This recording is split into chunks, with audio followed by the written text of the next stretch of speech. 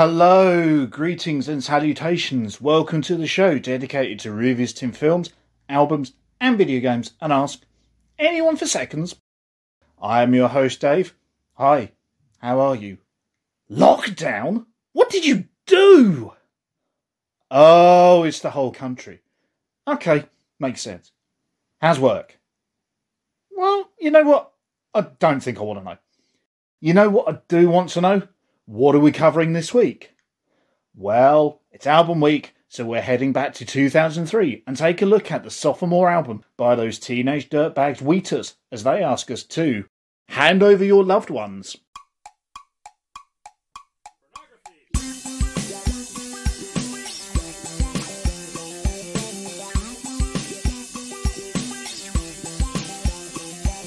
Wait, second album?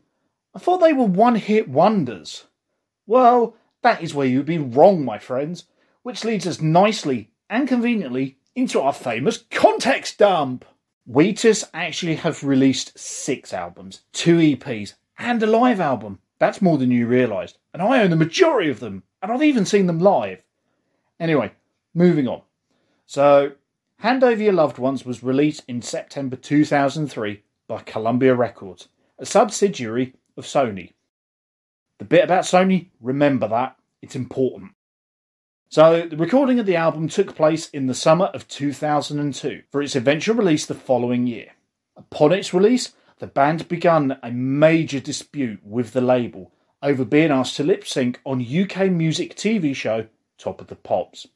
As a result, the album and only single from the album, American in Amsterdam, was heavily underpromoted, if at all. The album received little press in the UK due to the dispute, and it didn't even receive a release in the US. How ridiculous! Having grown tired of petty disputes, the band broke free of their record contract in October 2004 to form their own record label, Montauk Mantis. In February 2005, Wheatus re-released Hand Over Your Loved Ones as Suck Phony, a spoonerism of Fuck Sony. Haha, I see what you did there. Told you Sony was important. The re-released album included 2 new songs, recorded especially for the release. For a short time, the Suck Phony album title was actually printed on shirts and available to purchase from the band's website. It was a defiant statement by a band that wanted to continue, and still do to this day. Wheatus, at time of recording this episode, are recording their 7th album and preparing a 20th anniversary extended edition of their debut album. 20 years old.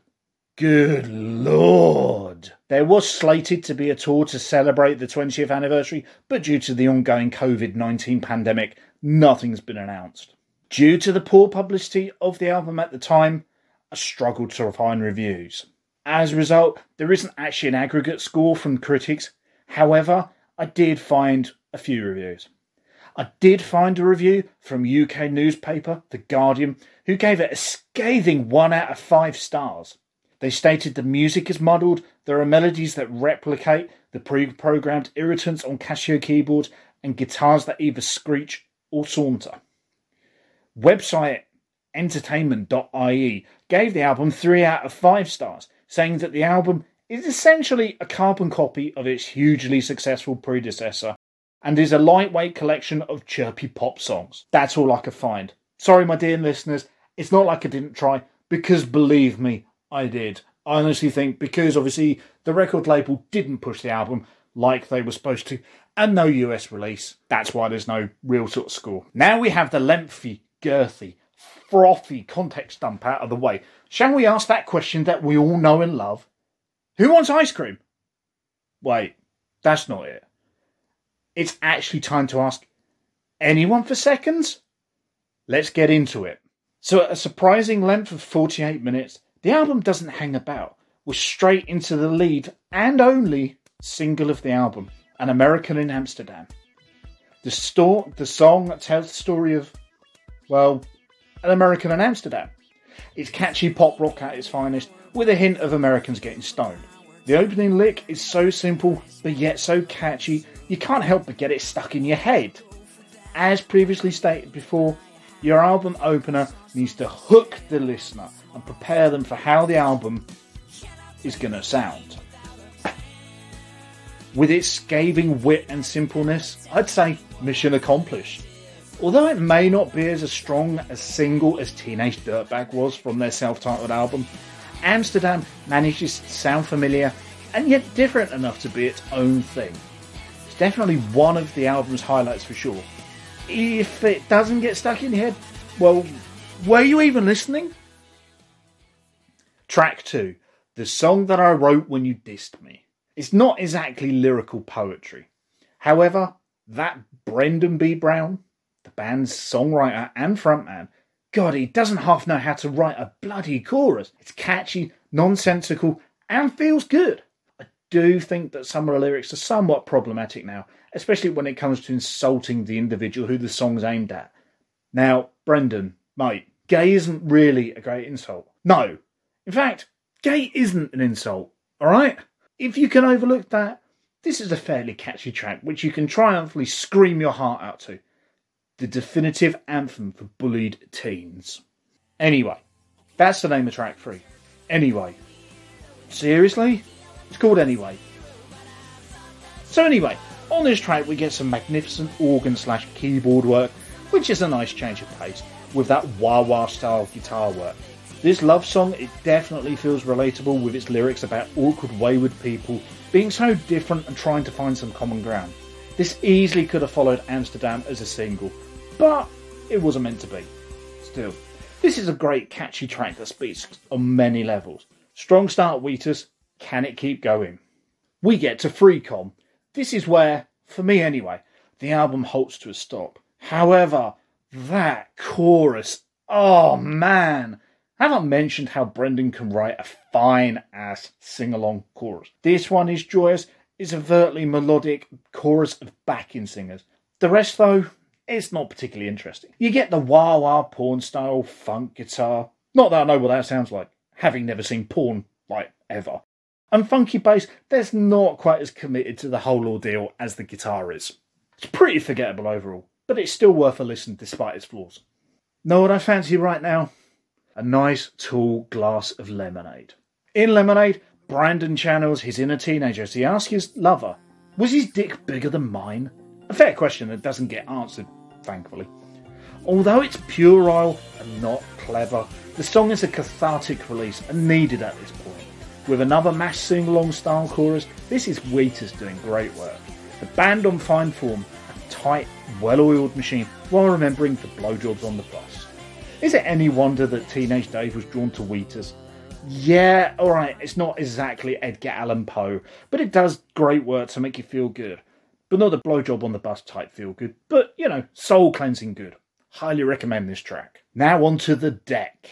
This one seems like filler. Doesn't do anything special. It's standard pop rock stuff. And that's fine for what it is, but it seems extremely out of place on a collection of, pop songs with a hard edge.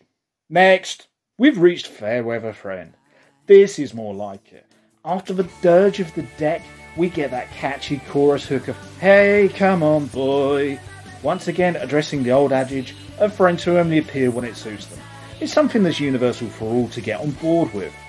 This track has a great breakdown, if you call it a breakdown, that acts as a brief respite for you to calm down before that final triumphant sing-along. Hell, we even get a small bass guitar solo, which is new for the album at this point. The variation keeps things fresh and shocks you into a small air guitar moment. Well, for me anyway. I don't know if you would. Triumphant, boisterous and fun, and solid as always, Wheatus.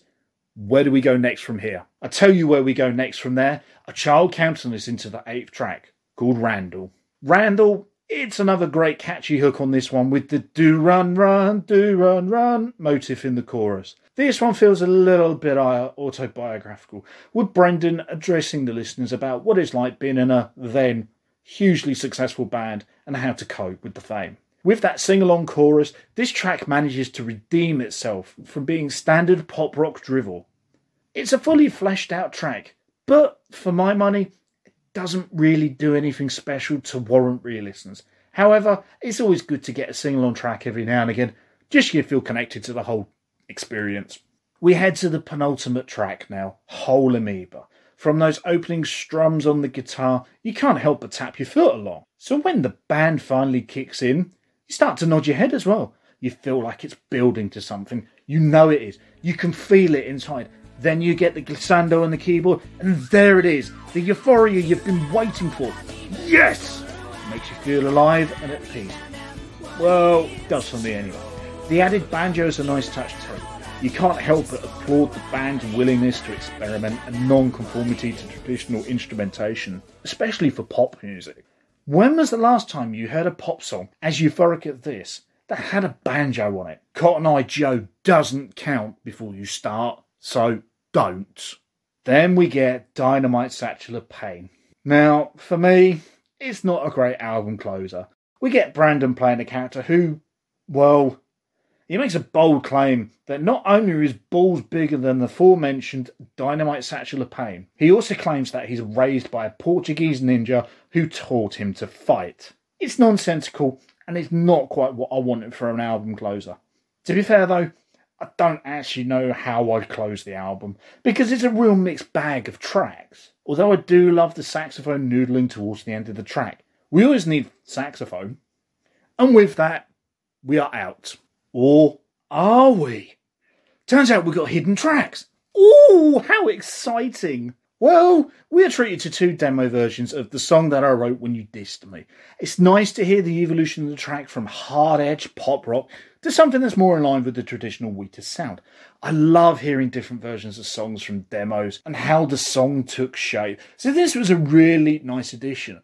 Maybe, after all, these 2 hidden tracks were the proper way to end the album, because Dynamite at Satchel of Pain, as catchy as it can be, and as fun as it wants to be, it's not a strong track. Based on this experience, we'll cover an album in the future that was originally leaked in demo form.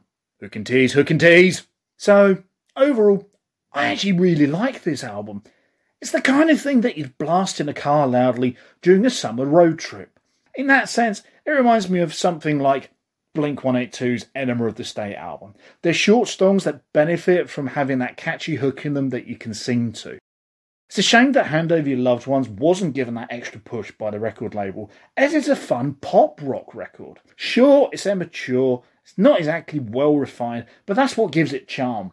It wasn't quite the follow-up people were wanting following Wheatus' debut, but it stands strong enough to be its own thing. It's definitely worth a listen though.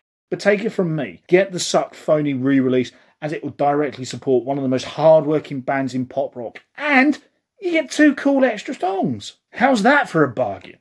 Although having said this, Brendan B. Brown did also help write the McBusted album. So if you bought that album, then you kind of indirectly help support Wheatus. So sucks to be you if you hate Wheatus. Although, how can you hate Wheatus?